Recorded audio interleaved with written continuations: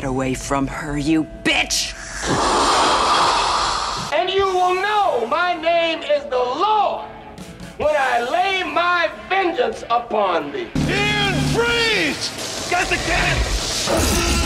Get rid of the fire! D is silent here, baby. You're listening to DMR. I'll be throwing one of these in with every purchase of 500 million or more. It's a piece. Welcome back to DMR. Thank you for tuning back in. Much obliged. How are you? Hope you are well. So I hope you enjoyed my review of Scream 2022, starring Neve Campbell. Not a bad film at all.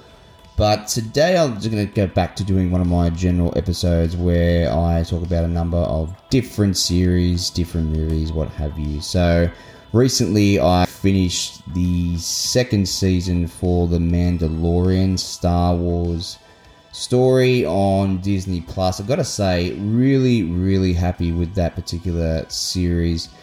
I think it's set after the third Star Wars movie, Return of the Jedi. It might be 5 or 10 years after, if memory serves. It basically follows this character, the Mandalorian. You don't see his face too much. You see it every now and again. It's part of their creed where they're not allowed to take off their helmets, and he goes on little missions, and well, not little missions, they're quite large over the 2 seasons. Every episode is different, but you've also got some reoccurring storylines in the show as well. So really cool show if you haven't caught it. The second season, he's basically dealing with the little Yoda or baby Yoda. I think his name is Grogu, and he flies around that little guy and basically has to try to get him to a Jedi to get his powers up and running. Apparently he is only 50 years old, even though he's a baby, but apparently he's the same type of alien as Yoda, and you don't really know what Yoda is. He hasn't got a specific type of alien species, but he's a pretty cool little character. He has force powers, so I probably will do a full review on the seasons, but it is a pretty cool show if you haven't caught it.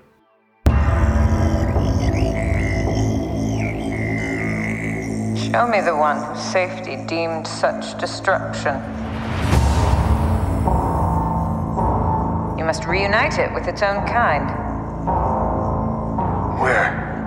This you must determine. The songs of eons past tell of battles between Mandalore the Great and an order of sorcerers called Jedi. You expect me to search the galaxy and deliver this creature to a race of enemy sorcerers?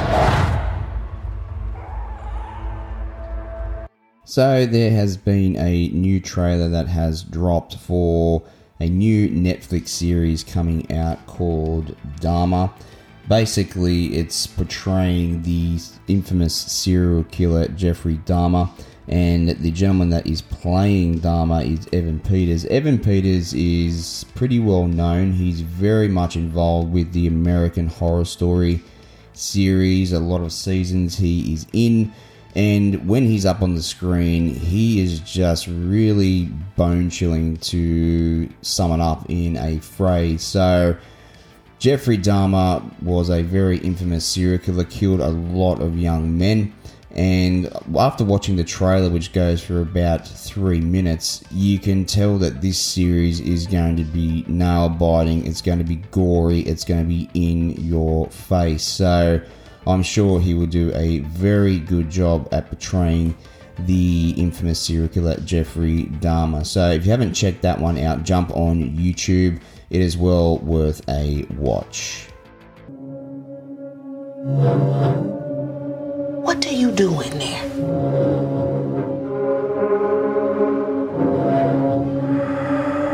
The smells?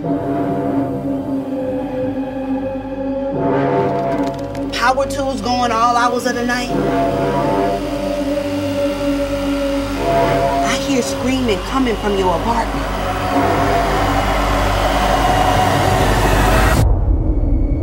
I'll just try and say I'm sorry.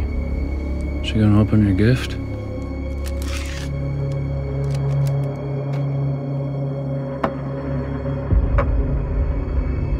You didn't know.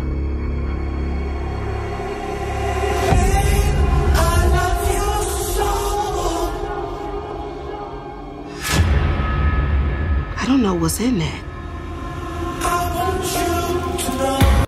Also recently finished a series called The White Lotus. Scores very highly on Rotten Tomatoes, 89% by the critics, 73% by the audience score.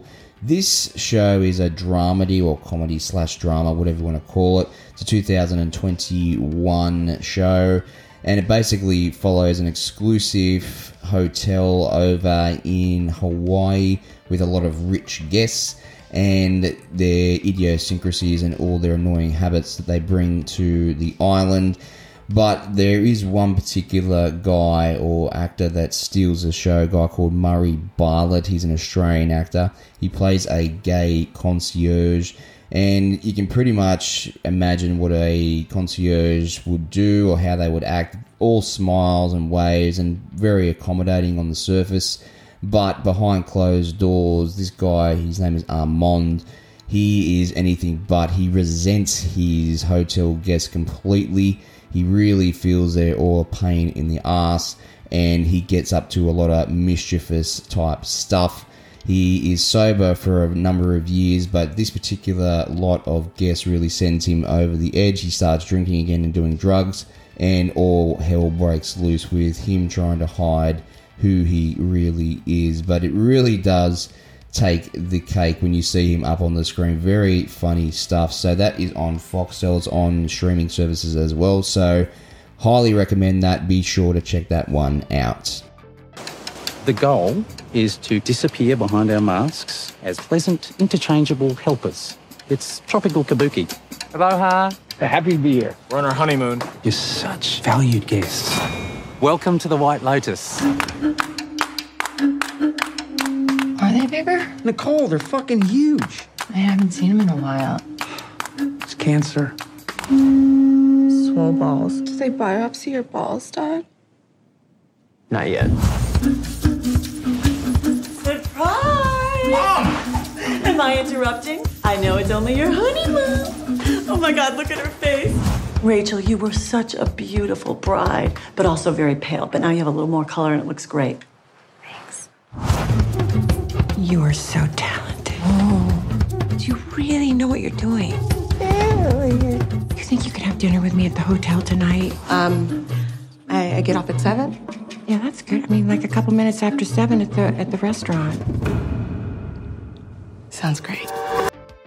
And I've also recently completed another Netflix series called The Devil in Ohio. Basically surrounds a young girl that has been brought up in a satanic cult. She somehow manages to escape that cult and goes into the care of a psychiatrist who somehow manages to get her to live at the home with her 3 other kids and husband. And basically the whole series is the cult trying to get the particular daughter back to the cult and basically be some type of human sacrifice. So the trailer for it and the poster look quite good. However, I did feel that this particular series, when it got to the end, you're looking for that big payoff, and it was a little bit lackluster for my liking. Could have been a lot better with the premise. Does sound quite good in terms of a storyline. However, it just felt a bit bland after 8 episodes. So by all means, give it a watch if you want. However, I thought it was quite mediocre to say the least.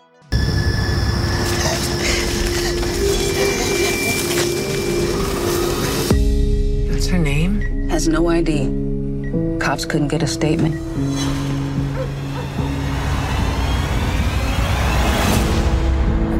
Get what's coming. This is May. We're waiting for a foster home to open up, so she's going to stay with us. Your kindness, it's too much. You deserve it. Get what's coming. You brought her home with you? I couldn't abandon her. She's been through so much trauma. It's important that May feels safe here.